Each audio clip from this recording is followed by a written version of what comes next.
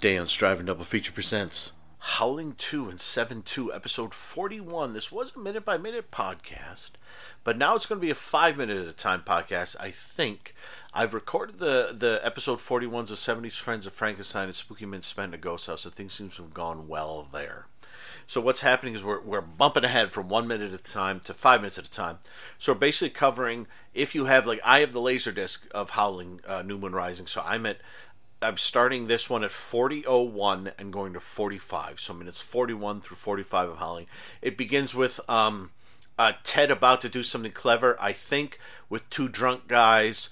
And one of the drunk guys looks a bit like the dad from that 70s show, or one of the bad guys from RoboCop. You know the guy I'm thinking of. And they're about to do something, and it's going to be hilarious. And in Howling 2, actually, they were just wandering through a bunch of they were wandering through like a Transylvanian street or wherever they are, and there were a lot of babushkas. So we didn't really have much to nail down there. But that's what we're going to do. We're going to start with Howling 2. And we're going to do 5 minutes. And I'm not going to play the audio from these simply because that would be like, say this episode was 25 minutes. It would suddenly be 35 with the audio. And it's ridiculous, especially if... Like, I think the Howling 7 is going to be a lot of fun to listen to. The Howlings, Howling 7s have been fun to listen to. But the Howling, I feel like we'll get a lot of music and growling and things like that. And 5 minutes in a row, you want to do that? Seriously? I mean, I could try one episode where maybe I play you a minute, talk about it. Play you another minute, talk about it. Boom, boom, boom, and I go through.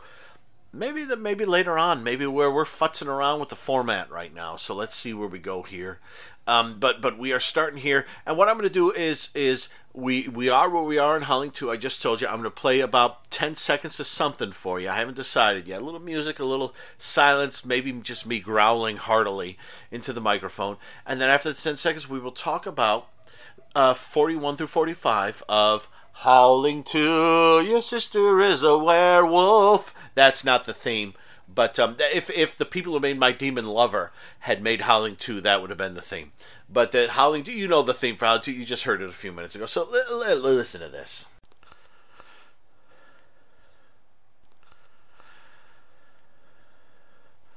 Now's the time to be getting your copy of the movie and watching and enjoying these 5 minutes.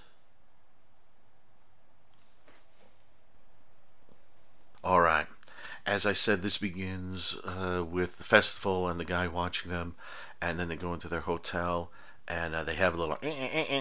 and we see a quick shot of like a guy with fangs, then we see that the guy standing outside can smell the love in the air with his wolf schnoz, and he ends up biting a lady who he's sort of dancing with, and then when the two of them step out of their hotel a little while later, there's a dwarf there who beckons to them and takes them to a church, which looks a lot like the church from the opening funeral scene. And Christopher Lee is there, and he's got like three kind of old, slightly dirty guys with him, sort of his posse. And he basically explains what's going on, gives them a picture of the not Sybil Danning, but the other main werewolf lady, the one who came over from America, and gives them a little medallion thing and says... basically sends them into the festival, and we last see them wandering around the festival, and they stop, and they're going to watch sort of looks like a Punch and Judy or Little Red Riding Hood kind of thing, a puppet show thing, and that's the way the minute ends. It's I will say, yeah, we've had a werewolf sex scene, and we've had a human sex scene, and Red Brown does keep his pants on. And he's kind of holding Jenny up, and she's against the wall. And it's tough to tell. It looks like she may not be wearing anything, but it's tough to tell because Reb's kind of overpowering her. You know, you can't see around him and see her, but he's definitely got his pants on. But they're power pants, man. They're power pants.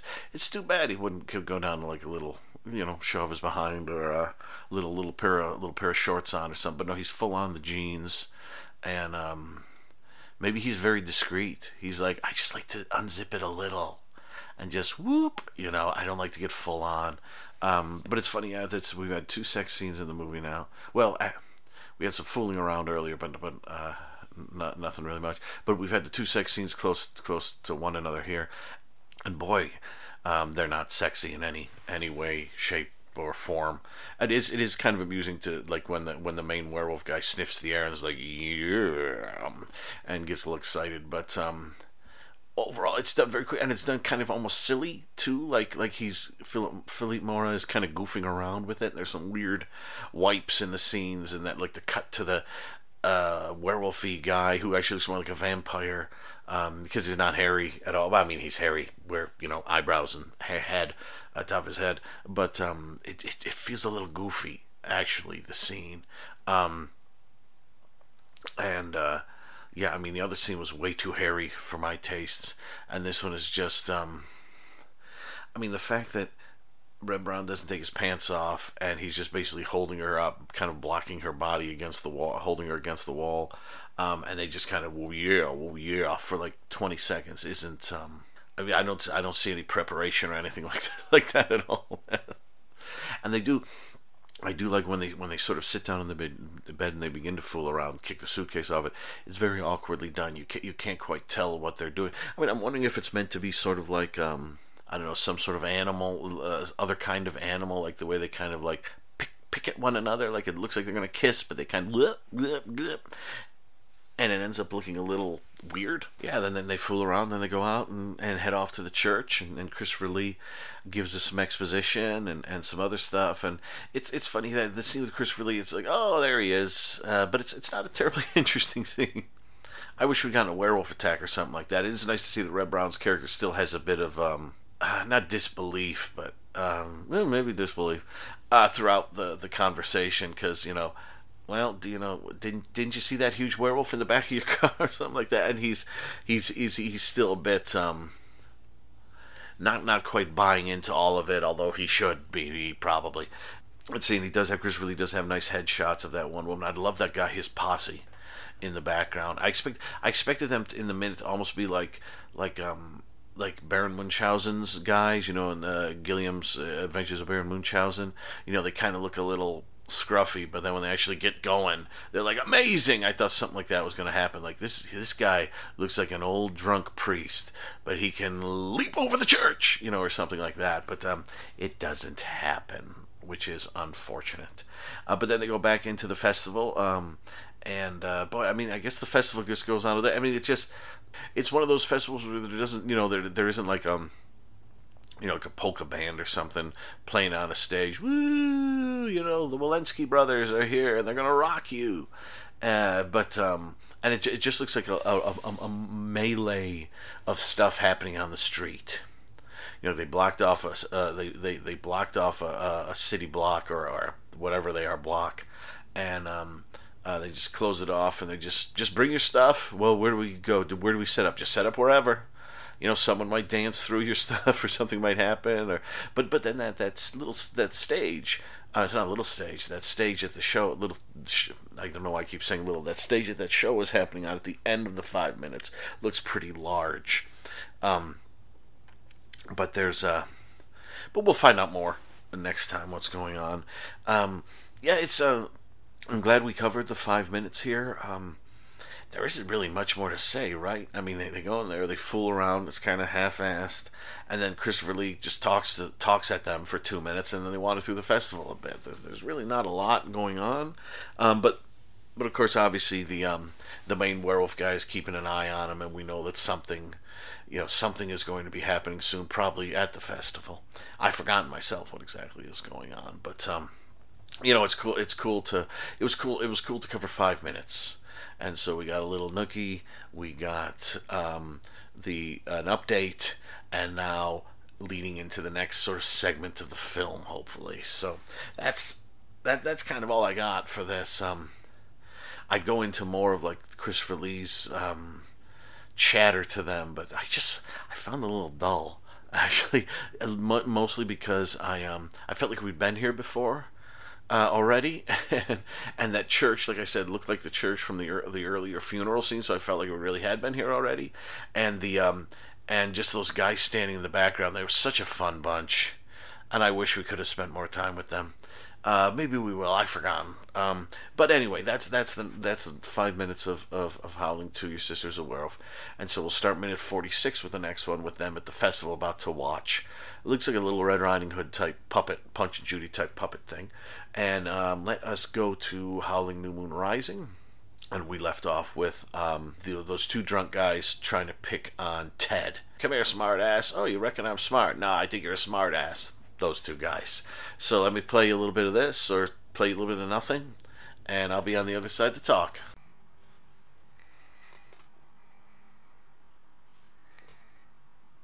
Have you watched the 5 minutes that we're about to talk about? I think you should. Go on right now. We'll be waiting for you. Come on.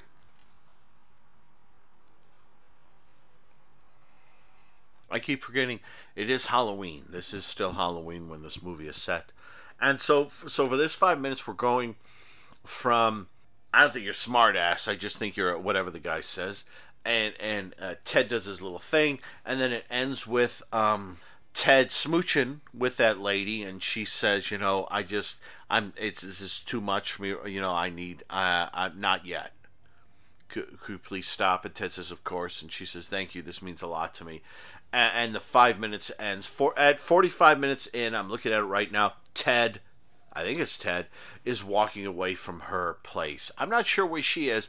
She lives in a nicer place. However, we do know that there is sort of like a palm tree there that before the start of the scene, the red strobing a werewolf POV was looking at the palm tree.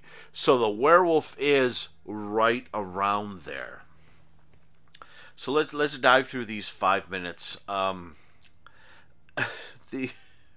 I love Ted's gag. The thing with Ted's gag is that, one, it requires someone nearby to slide a bottle of beer along a very smooth floor to get there, which to me is, if this were like a Back to the Future film or something, I would have completely bought into that. But this is almost like when the guy slides the beer along the floor, I'm like, that's going to fall over, but it doesn't. So I guess I'm okay. And it is the guy he just talked to about Elvis Costello, who happens to have some beer nearby, who happens to hear it. The problem with Ted's trick, is that, one, you need the guy with the beer nearby. And this doesn't quite do that. Like a lot of these bits, it feels a little clumsy. Like maybe this is what actually happened. Maybe Clive Turner was there living with everyone for a while, and this happened, and he had talked to a guy, and he kind of looked over at the guy and said, slide your beer, and the guy slid the beer, and maybe this is what happened. I guess those two guys are really drunk that they can't see someone sliding a beer across the floor like that. Now I know I'm ruining cinema by saying that, but that's not the point. That's not the point of what I'm doing here. So it's not to ruin everything, but it's like, it's charming. It's an extremely charming scene, and Ted wins, and they get the tip goes in the drawer, and what's his name? The big sort of Eastern European guy throws the two guys. I'm gonna get back at that guy. He might not. That was the jerk who got bested, not the Eastern European guy saying, I'm gonna get back at that guy. But it's a fun scene. The problem with it is it's the editing's a little off. So what ends up happening is he says, I'll drink the beer under that. So here we go. If you haven't watched it, if you watched it, forgive me. If you haven't watched it, what happens is Ted pours a shot of beer into a shot glass, sets it down, takes off his hat, puts it over the beer, and says, I can drink that beer without touching my hat. And the drunk guys throw down a bunch of money, which Ted eventually puts in the shot glass. And I'm sorry, in the tip glass, not the shot glass, he drinks from the shot glass, he puts in the tip glass at the bar, remembering it is still Halloween. And so what happens is Ted says, I'm going to drink it from under the table. And so he kneels down and kind of looks towards the guy he was talking about Elvis Costello with in the previous minute. That guy puts a light beer of some variety on the floor, slides it along the ground. Ted grabs it, fills his mouth with beer, stands up, grabs a shot glass on the table, and these guys have shot glasses and like 8 empty bottles of beer on the table. Grabs a shot glass on the table, spits the beer into the shot glass, and says, "There, I drank it." And the guy says, and what's supposed to happen is the guy says, "No, you didn't," lifts up the hat. The shot glass is still full. Ted grabs it, drinks it, and says, "All without touching my hat." The problem is, the guy picks up the hat, and Ted grabs his hat first, and then grabs the shot glass and drinks and says, "All without touching my hat." But he touches his hat. He touches the hat. It's a sharp joke that is done incorrectly because you kind of feel for the guys because you knew what he was up to, but he shouldn't have grabbed his hat first. And Yarrow, or whatever his name is, throws them out, and he puts the tip in the thing, and it's a fun scene, and then it's followed by a minute and a half of Pappy singing, "Stand up, justify, stand up, have you ever been there? Stand up, I'm standing, I'm falling, I'm standing up a lot during that." But it's Pappy does a song that's about a minute and a half, and you see in the front row a lot of the members of the cast, and the bouncer guy kind of wanders by at one point like he's monitoring something, but isn't really doing anything, and Harriet's there. And they have a good time. And they sing Stand Up, and it's super fun. I mean, because again, we are 43 minutes into a werewolf movie that's 90 minutes long, and no one cares about the werewolf. I mean, maybe there should hit a point, like Werewolves on Wheels. If you're 45 minutes into Werewolves on Wheels and there really hasn't been a werewolf on Wheels, maybe you should look at what the movie's doing rather than what it's titled. Godzilla films are similar. You know, you watch a Godzilla film and it spends 2/3 of it without Godzilla. Maybe you should forget the title and watch what the movie is. I mean, I don't know. Does a title? I mean, when I was a kid and beyond, and maybe not to this day, but when I wrote so much fiction, so much beautiful fiction that's all in the toilet, and then you'll sadly all never read, but maybe one day, if I can find it. I've written so much fiction, but one of my things with fiction is I would just write a few words. I would write a phrase. I would get something in my head and I would write it down and then write the story off of that. And so the phrase or the title meant nothing. It was just something at the start. And I mean, I had a teacher once in 11th grade back in high school ask me what the title meant of a story I wrote. And I said to her, "Well, what do you think it means?" And she told me, and I said, "That's great. The title doesn't actually mean anything." I came up with the title, and the next image I had in my head was the first sentence I wrote, and then I went from there.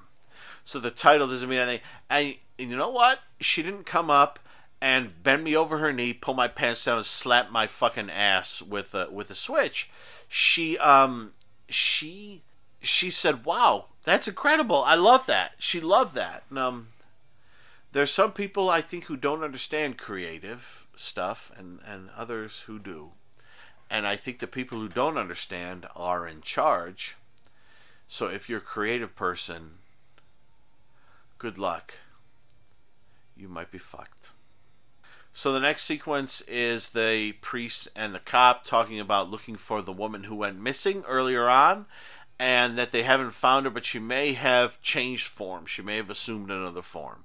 So that is the woman from Howling 6 that we see. I recently watched Howling 6 for the first time. Here's the thing. I want to talk about the Howlings. We're doing, obviously 2 is on here, but I recently rewatched 4 and 6. And 6 was incredible. 4 is co-written by Clive Turner, so you can put that in your pocket. But I would love to watch, I don't know if I need to watch 1 again, but I definitely need to watch 3 and 5 and finish 4. I didn't finish 4, actually. I'm sorry. I lied to you there. and I'd like to do the Howling Rebirth, which I guess is 8. But I'd love to do that because after watching the first half of Howling, the original Nightmare, Howling 4 and Howling 6, Howling 7 didn't seem as weird to me. This film doesn't seem as weird to me now as it did. Yeah, I mean all the asides and all the gags and all the inside goofballery seems weird, but it doesn't seem as incredibly odd to me or out of place to me, because I forgot I never watched it. It turned out Howling 6 takes place in the desert like Howling 7. So having them looking for someone they saw in Howling 6 and Howling 7 makes a lot of sense because we're all in the desert. So that was my mistake, everyone. So I'm going to try to, in the next few episodes, rewatch 3 and finish watching 4 and rewatch. Well, I know 5. 5 is in the Hungarian castle and it's snowing and it's 10 little Indians. But I'll rewatch what I can.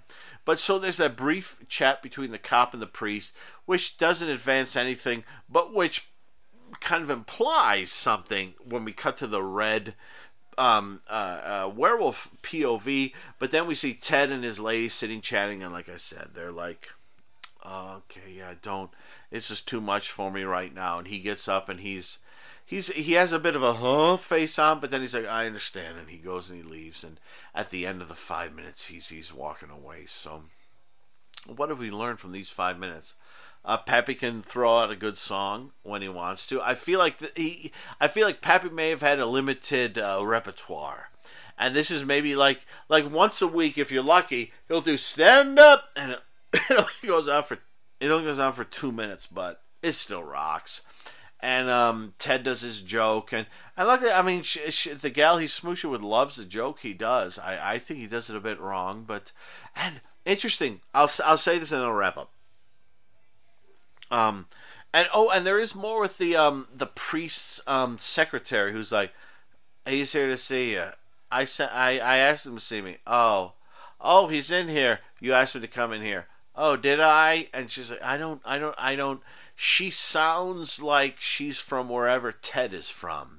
So maybe he's giving her some gags. Maybe he's Ted's wife. Oh my gosh, maybe, right? I don't know. Clive Turner's wife. So let's just wrap up here with where are we? So I guess maybe Ted is about to get attacked by the werewolf. I don't know. At this point, we are more than halfway through the film, and I'm so glad that we've done this in Howling 2 like this, because we're jumping ahead. So I'm going to stop now. We'll be next with Howling 2 and 7-2, episode 42, which will cover minutes 46 through 50. All kinds of great shit is going to happen. You are going to love it. Listen to this.